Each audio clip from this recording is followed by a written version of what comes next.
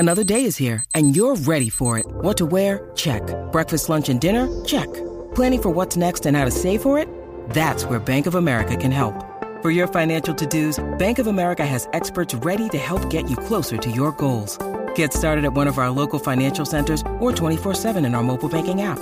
Find a location near you at bankofamerica.com/talktous. What would you like the power to do? Mobile banking requires downloading the app and is only available for select devices. Message and data rates may apply. Bank of America N.A., member FDIC. Maryland sports fans, there's only one sports book in the great state of Maryland with over 50 years experience booking bets and supporting customers. Betfred Sportsbook at Longshots is now open and is the only sports book in Frederick offering cash betting on football, basketball, world soccer, and more. Visit the Betfred Sportsbook at I-270 and MD-85 in Frederick, right next to Longshots off-track betting. Go to betfredsports.com for more information and your chance to win exclusive merchandise. Must be 21 or older. Play responsibly. For help, call 1-800-GAMBLER.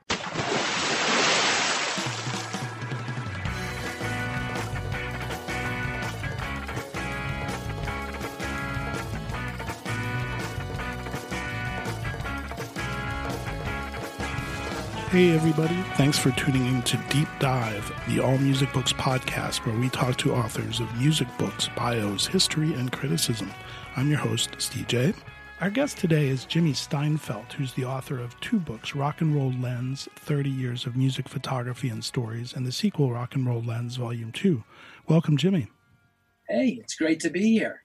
So you are a rock and roll photographer, and your books have some amazing photographs. You started photographing things at a really young age, didn't you?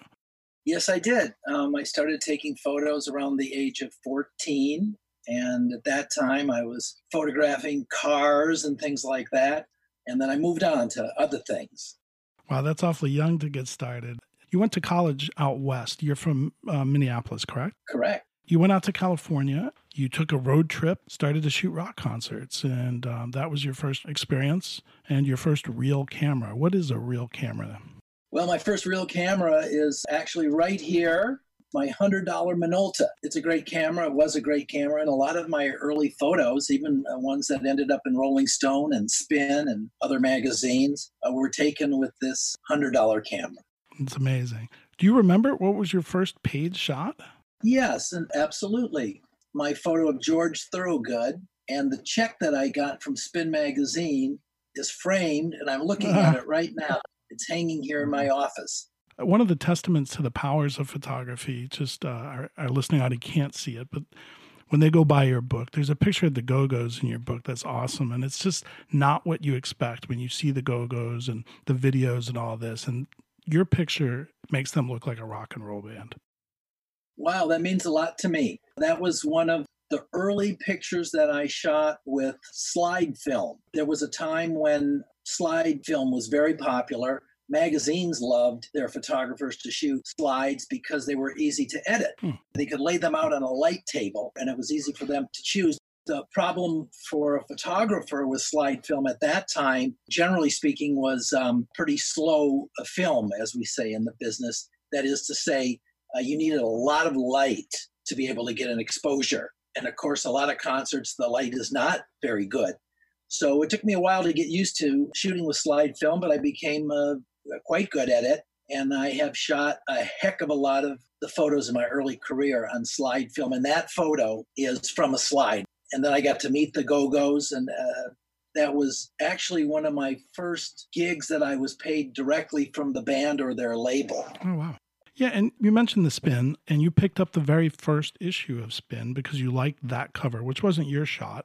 And so you reach out to them, and they buy some photographs, and then Rolling Stone comes next. And ironically enough, they choose another photo of yours of the person you saw on the Spin cover, right? Yeah, that is a very interesting break or happenstance. The first issue of Spin had Madonna on the cover. I have saved that issue for all these years. Soon after that magazine hit the newsstands, I called Spin and volunteered my services. Then that George Thorogood thing happened. But because that was around the time of Madonna's first tour, I photographed some of that tour. And yes, it is true that my first picture in Rolling Stone was of Madonna, who was on the cover of the first Spin magazine. a lot of the 80s has to do with Madonna and Michael Jackson and Prince and many others, but Madonna's way up there. Is that the picture that's inset on your cover of the first book? Is that the Madonna picture? Yes. She has the veil over her. Yeah, that's a great picture. She's wearing a wedding dress. That's right. A sexy wedding gown. That, of course, is when she sings like a virgin. She autographed a giant print that I made. Nice. I made the print, she autographed it, and it's been hanging in my studio for over 30 years. Wow.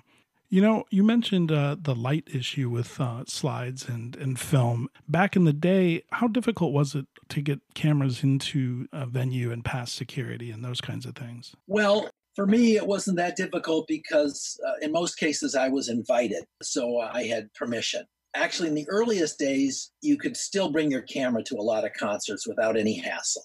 Then after a short period of time, it started to get a little bit more difficult. I got to know people in the music industry pretty quickly. I was lucky that I was in Minneapolis, which was a smaller market. It was also a market where a lot of great bands would come from. So I got to be known and accepted pretty quickly. Yeah, and you mentioned Minneapolis, and that's where you really did a lot of the bulk of your shooting to start and put you on this path. You know, that was what, the 80s and 90s, and you're right, there are a lot of great bands and a lot of great venues. What was that scene like for a music photographer? So Minneapolis in the 80s was just hopping as far as the music scene goes. And why that is, you know, why did Seattle become a hot spot? Why was Athens, Georgia so popular for a time and so on? So it's hard to explain why these things happen, but certainly in Minneapolis, you had, at the forefront, you had Prince and the Revolution. You had his previous bandmates, Jimmy Jam and Terry Lewis, right, launching their production company, Flight Time. Within a few years, they'd be producing everybody from Janet Jackson and Michael and on and on and on. Other artists you had, I would say, garage rock type bands. You had bands such as Soul Asylum. Actually, before them, of course, you had the Replacements, right, and Husker Du. Before them, you had a wonderful band called the Suburbs, and that band influenced a lot of local bands. You had bands all the way back to the 60s, like the Trashmen with the Surfing Bird. That was before my time, but they did do actually a reunion concert at the famous or infamous First Avenue nightclub. They were older gentlemen there, but they did their famous songs, and I photographed the Trashmen at First Avenue. It was just a hotbed of music happening in the Twin Cities in the 80s and into the 90s, and it just so happened I was there with my camera. So that part was good fortune. And then the nightclubs you were talking about, or the venues, well, we had large venues like most cities do. We had the hockey arena and the football stadiums and so forth. But I loved the smaller venues. The most famous, of course, being First Avenue, where Prince actually shot Purple Rain, right, and performed many times. And it's also a venue where bands from all over the world like to play there because it was just the right size where you could get a good crowd, small enough that it felt intimate. Then there was the 400 bar where I photographed Weezer and other new up-and-coming bands. That was truly a bar. I mean, that was a little tiny venue. There was the Uptown Bar, also a very small place. Backstage of these places were a lot of fun. Usually you were in the basement where they'd keep the cases of beer and so on. So those were wonderful times. Some of those venues, First Avenue in particular, still exist. What was it like to shoot there? Was that a good place to shoot? First Avenue was excellent because, you could get really quite close to the stage.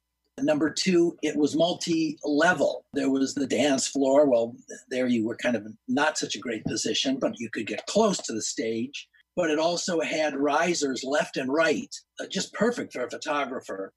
And then they had a balcony upstairs. That was really outstanding as long as you had a long lens. If you wanted to get a full band shot, if you wanted a picture of all 4, 5, 6, 7 members of a band, just a perfect positioning up on the upper level. You're having lunch at a barbecue joint, and sitting, a table away is? Prince. Prince and I believe, Apollonia. The restaurant was basically empty. It was sort of an odd time of day when nobody's at a restaurant, but I just happened to be hungry at that time, and I went there with a friend, and the place was basically empty, and they could have sat us in a different room. They sat us right next to Prince. So after I finished our meal and he was finishing his, I said, excuse me, Prince, I just want you to know I have some wonderful photos that I took of you, and I'd love to get them to you. And he was a man of few words, as you probably know. And he was shy when he was off stage. Right. And he said, well, you can send them to my management.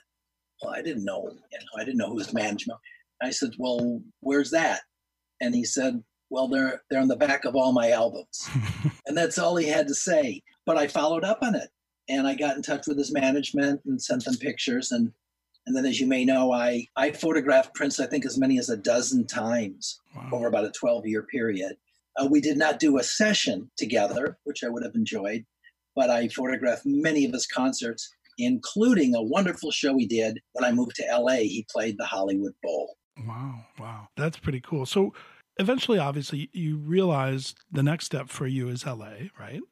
And you go out there and you shot albums and CD covers, publicity and promo photos, and even some portraits of Stevie Ray Vaughan. What was he like?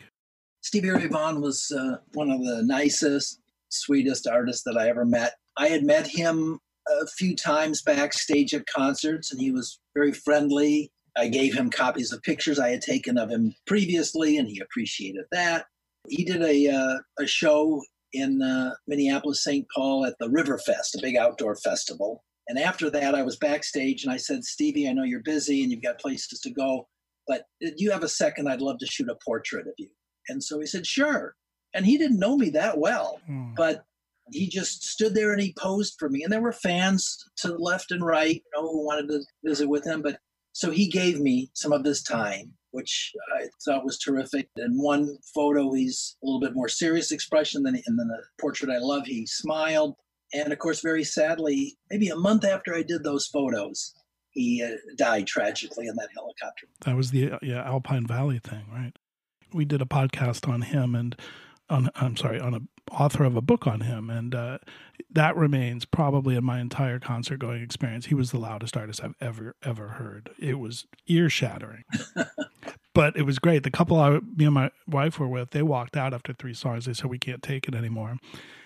And we stayed, and I was so glad we did, because he was amazing. You also shot the cover for Dee Dee Ramone's last album, I believe. He was in bad shape at this point, wasn't he? He had recovered some. Dee Dee had a very difficult life. I encourage any of your listeners to read any books or stories or histories about the Ramones in general, and Dee Dee in particular. Marky Ramone wrote a wonderful book. I interviewed him about his book some years ago. And of course, he talks a lot about Dee Dee. But Dee Dee had a wild and crazy and bizarre life. But I knew him in his later years. He was really a very nice, sweet guy. I spent, really several days working with Dee Dee on the photography for his last album. We did a session in my studio. We did a session on the streets of LA, right? We just walked around Hollywood and took pictures. Some of that included photographing him in his apartment with his lovely wife, Barbara. He was terrific. He had a short attention span, I would say, to say the least. I don't think that he had a drug problem right when I was working with him, but he had a lifetime of drug problems. Right. And he tried to overcome that many, many times. And that got him in the end. But I'll never forget, sometime after we did all those photo shoots, me and my cousin were driving down La Brea here in Los Angeles. And there was Dee Dee just walking down the sidewalk like any other person. He's just sort of walking on the sidewalk all alone, middle of the day. I said, hey, cousin, that's my cousin Dave, pull over. That's Dee Dee Ramone. We pulled over. I said, Dee Dee, what are you doing? What's up? And he said, Jim, I'm just going here, there, wherever he was going. I said, well, come on, jump, and we'll give you a ride. Dee Dee jumped in and we visited again. I don't know how much later it was that he passed away. My experience with Dee Dee was that he was a terrific guy, sort of a confused person.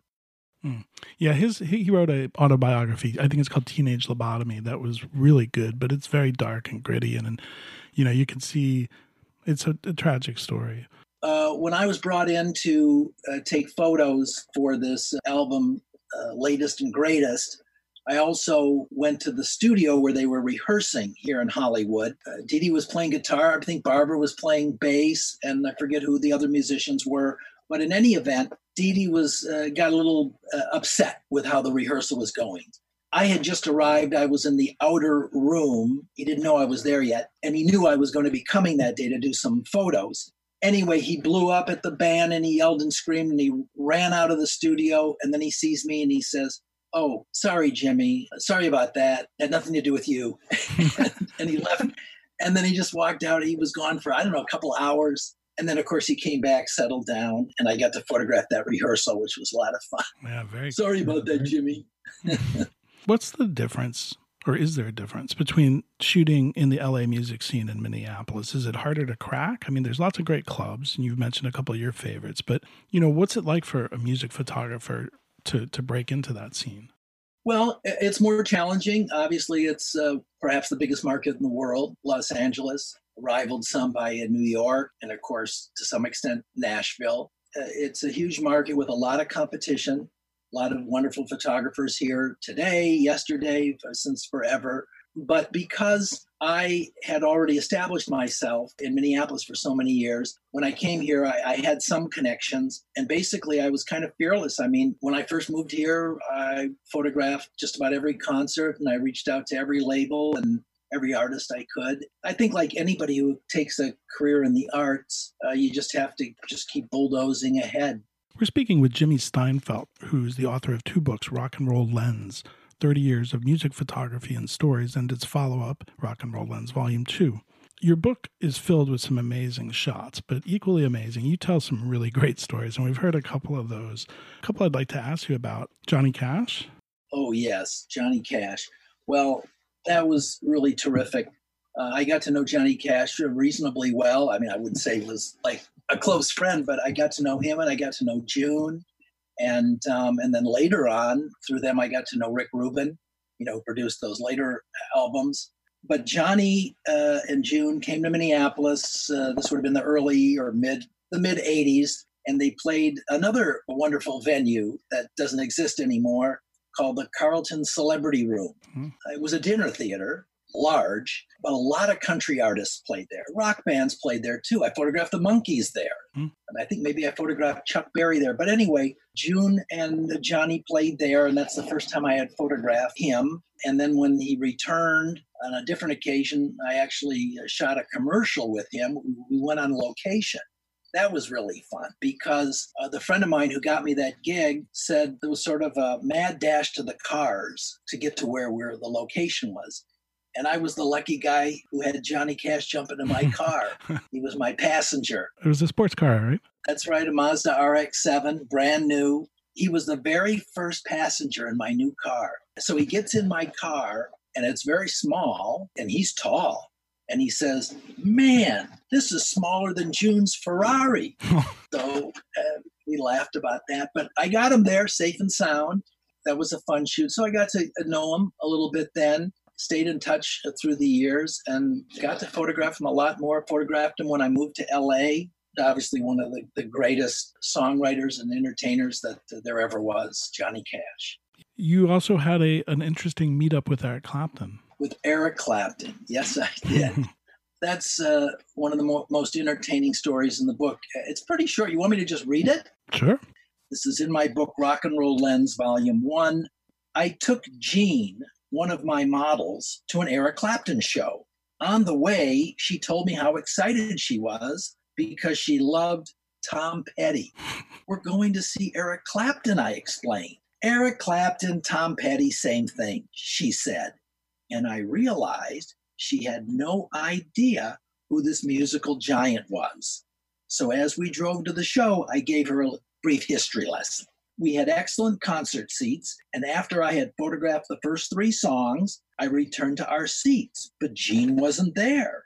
After the show was over and nearly everyone had left the venue, here struts Jean from backstage.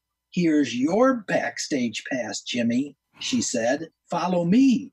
Turned out, during the show, the whole band had been checking her out, and their tour manager had hooked her up with passes. So in the end, it was Jean who introduced me to Eric Clapton. Hopefully she didn't call him Tom Petty when she met him, but that's a great Right. story. It's funny, you find yourself in these situations, and I guess that's part of how it works with photographers and getting to know people. And I know that your grandmothers grew up in the St. Paul area, and they knew Bob Dylan's mother. You met Bob several times, and he actually complimented one of your photographs, right? Yes. First off, you're absolutely correct. Both of my grandmothers knew Bob's wonderful dear mother, Beatty, and my mom knew her. And actually, I knew her too. Whenever Bob would come to the Twin Cities in those years that I lived there, I'd photograph the show for Rolling Stone or Spin or whoever, but I'd always make a print for his mom. She appreciated that. Such a nice lady. But I hadn't met him. You know, it's one thing to go to a concert and photograph what's going on the stage, but good luck getting backstage at a Bob Dylan concert. It's not easy. Eventually, I did get backstage at a concert that he did in Rochester, Minnesota. There were very few people backstage. And eventually, Bob kind of freed up after he was visiting with somebody else. And I very quietly, sheepishly walked over to him.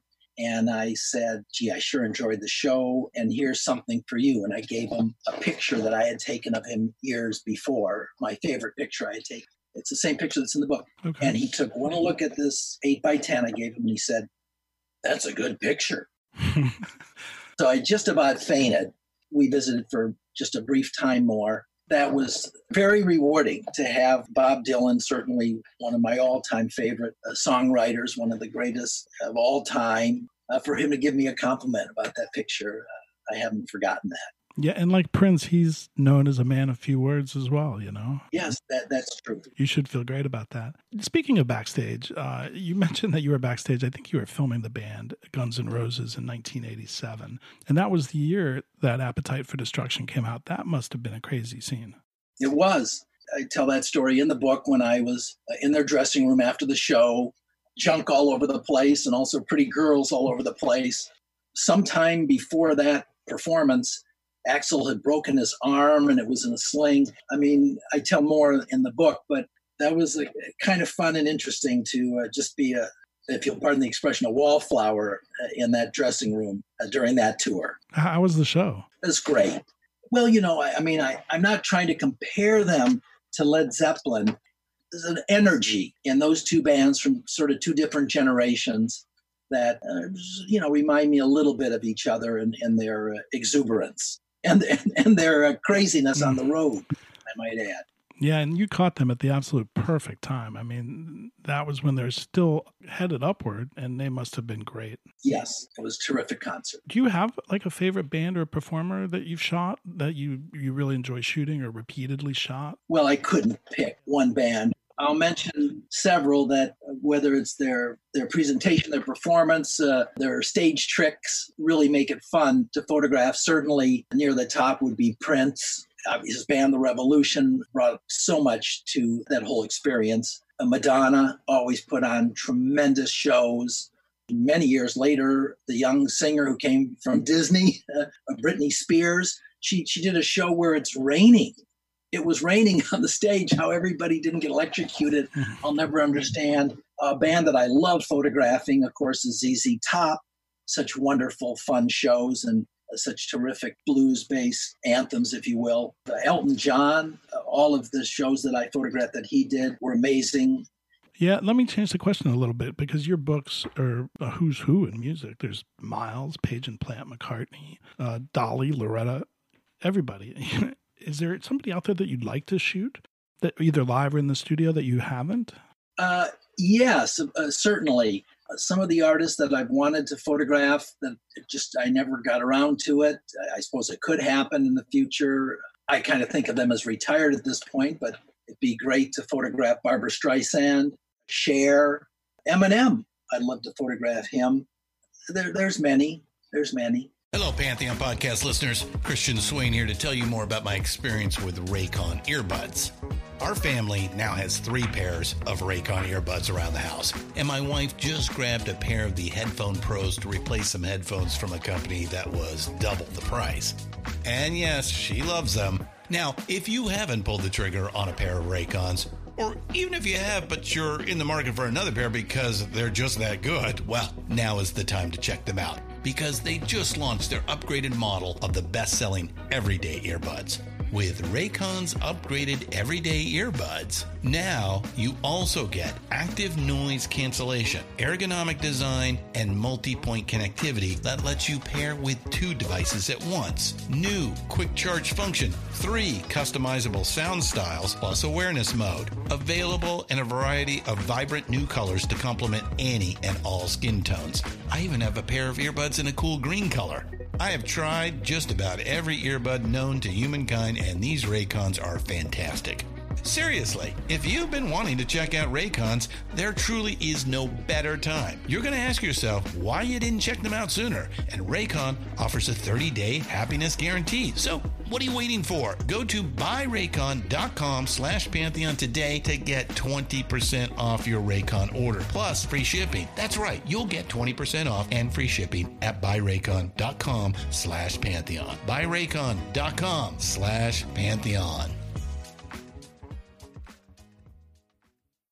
And you seem to really enjoy the live experience. I mean, I know you've shot a lot of studio stuff and covers and that kind of thing, but, what is it about the live experience you love? I've always loved concerts, just being there, the experience, seeing these wonderful performers right there, sharing the experience with them. First concert I ever saw was the band America. I was a teenager at the Minnesota State Fair. And ever since then, just something about being there in the presence of these people who wrote these songs that we hear on the radio and on record. Then when I was armed with a camera and I was actually able to, in this small way, participate, if you will, that's an exciting thing. Maryland sports fans, there's only one sports book in the great state of Maryland with over 50 years experience booking bets and supporting customers. Betfred Sportsbook at Longshots is now open and is the only sports book in Frederick offering cash betting on football, basketball, world soccer, and more. Visit the Betfred Sportsbook at I-270 and MD-85 in Frederick, right next to Longshots off-track betting. Go to betfredsports.com for more information and your chance to win exclusive merchandise. Must be 21 or older. Play responsibly. For help, call 1-800-GAMBLER. I want to ask you about 2 photographs in your book, and it's not so much the story, although the first one is a little bit, and it's perhaps the most touching and bittersweet photo, and it's the Rat Pack Live without Dean Martin. What you write about it, you can really tell that you were hugely bummed that Dean wasn't there. What's the story behind that? It's kind of deep, really. Several layers to it. Dean Martin, the celebrity, I never met him. Obviously, that's what part of the story is about. And I never got to photograph him. I mean, that was really the sad part about it. But Dean Martin, I felt like he was part of my life. He was on television when I was growing up with his variety show, and our whole family sat around and laughed and enjoyed it and enjoyed the music. My folks were a little older than I think most folks of my era, so we had all of that old-time music in our house. I mean, I grew up with Frank Sinatra music and Dean Martin music and Vic Damone and Stephen Edie Gourmet and so forth and so on. And I always loved Dean Martin's voice. And I really liked Dean Martin's voice more than Frank Sinatra's voice, by a little bit. He was very much influenced by Bing Crosby and the Mills Brothers. And then we fast forward to the Rat Pack is doing a reunion, and they're coming to Minneapolis. This was incredible. I made arrangements to photograph the show. So it was obviously a very sad thing when Dean backed out of the tour just days before they played Minneapolis. And I got to photograph Frank Sinatra, and I got to photograph Sammy Davis Jr., but I never got to photograph Dean. When I saw that picture and then read the story, I looked back at the picture, and it just said so much more, from a personal level from you. And I thought that was terrific. Let me ask you about one more. It's been driving me nuts. Okay. I've tried so hard to figure this out. You did a lot of bands. You took a lot of curtain calls where they'd come back and, bow before their last encore and all that kind of thing. But the very last photograph in your book, which is on the thank you page, I've been trying to figure out who that band is since I got your book, and I still don't know. Can you tell me? Yes. Can we have a little guessing game and see if we can get you there? And I'll tell you. Well, I'm trying to look for it now. I started out counting the number of guys in the band. I'm going to hand this over to my engineer and see if he can see. I don't know. For the listeners, the reason this is difficult, at the end of a concert, sometimes a band will come out, join arms, and bow. And this picture is like a deep bow, I mean, their heads are almost down to the floor, down to their knees. So you can't see who they are, except that there's 5 people. That looks like a woman in the background. That is correct. Who said that? That's my engineer. So I'm going to guess then, is that the Pretenders? It is. Oh, very good. See, no, I would never have guessed that. All credit goes to my engineer over here because I'm counting it with that style and the way, like you say, they're bent over. You can practically see the back of their heads, so you can't see any faces. And so I was looking at the footwear, but those never occurred to me to be lady shoes. I just figured. Well, it's such a deep bow that it's hard to tell that the person in the middle is a woman. It's just a bunch of long hair, but she is wearing these cool kind of sexy boots. Mm-hmm. And it's also, for our listeners, it's in black and white. So when you get Jimmy's book, you go to that one. Out of all the people that ran through my mind, that didn't come in there. So you and I recently worked together on a poster for a documentary, and you had photographed Michael DeBar, yes, who has done everything from TV to Sir with Love. And he's been in several bands, and he's now a serious DJ. And your pictures were awesome. It was a lot of fun to work on. I heard Michael really liked the poster, and the documentary was amazing. What can you tell us about him? He's quite the personality, it seems. Michael's a great guy, dear friend, such a multi-talented guy. He's an extraordinary actor, has been since he was a child or a teenager anyhow. And this recent couple of projects, which we've all been involved in, are just amazing. He has a single coming out very soon. I did the photography for that, I'm very proud to say. And the documentary, I'm super excited for him and you. And I did photography for that. He's something of a perfectionist. He's not going to put anything out to the world unless it's really great and just right and really has the mark or the stamp of Michael DeBar. And if that means taking extra time and extra effort to polish that jewel of a song, that's my observation about Michael. Well, that's well put. And it's a fantastic documentary. It's really, really cool. We're speaking with Jimmy Steinfeld, who is the author of a book called Rock and Roll Lens, 30 Years of Music, Photography, and Stories. We had mentioned some of the stories. I'm going to tell you, and for our listeners, when they go out and buy your book, my personal favorite is the Elvis Costello story. So make sure you all turn to that page because I laughed out loud with that one. A couple of bigger questions, especially in the state that we are in today with what's not going to be live music for a while. What do you think the state of music photography is today? Certainly the album cover is greatly diminished, at least physically, due to streaming. And then there's, social media and omnipresent iPhones. Where is what you do at today? I think all photographers, whatever the subject matter is that photographers are shooting, I don't think that you can let the current situation get you down.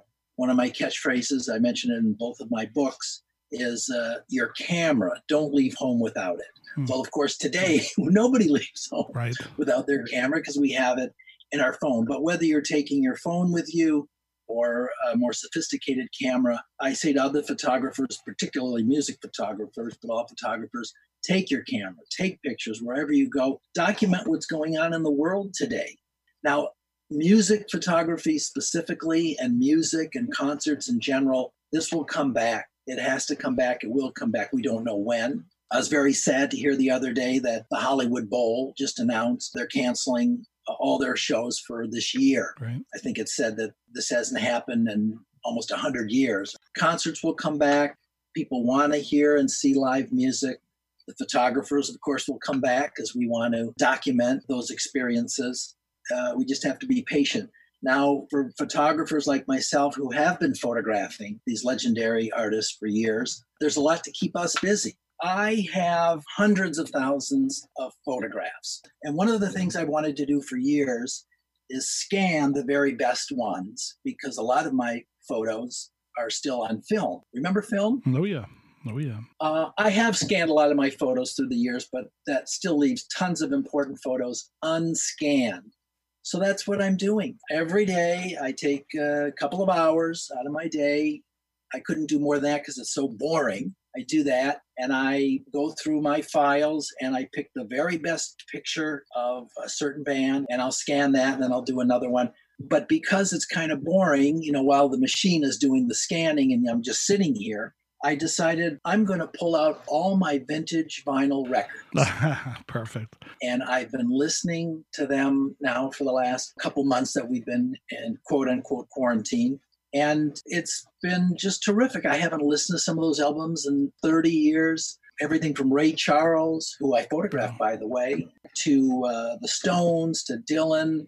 So all of us need to make the most of the situation. Certainly for photographers, we all have archives, large or small. With social media now, there's tremendous things you can do to let the world know about your photography. There are ways to monetize your photography. That's, of course, more difficult than just posting it, for promotion, but there's ways to make a living from it. I recently made a film about the current quarantine situation. It's a short film. It's 2 minutes long. Wow. So hopefully your listeners will have 2 minutes to check it out. I'm very proud of it. I directed it. I star in it. It's called Serum, and it's about the current quarantine. Just Jimmy Steinfeld on Instagram.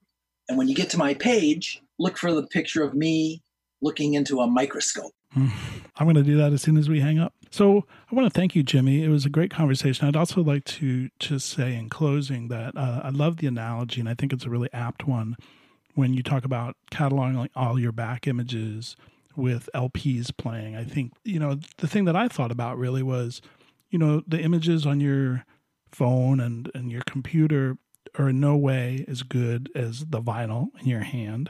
And by the same token, I think that, while it's really great and they're getting better to have a camera on your phone, it's not a substitute for an artist like yourself who takes professional pictures using film. I want to thank you for your books. I think they're great and everyone should look at them. I want to thank you for coming on today.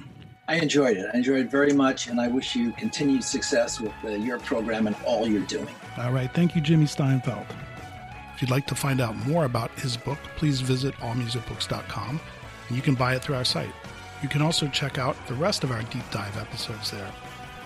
I'd like to thank our engineer, Steve Folsom. Finally, a big shout out to Frankie and the Pool Boys for their one-of-a-kind music played throughout this podcast. You can check them out at frankieandthepoolboys.bandcamp.com and on all the major streaming services. Please support your local and independent musicians and writers. We're out until the next time, and thanks again for tuning into Deep Dive, an All Music Books podcast.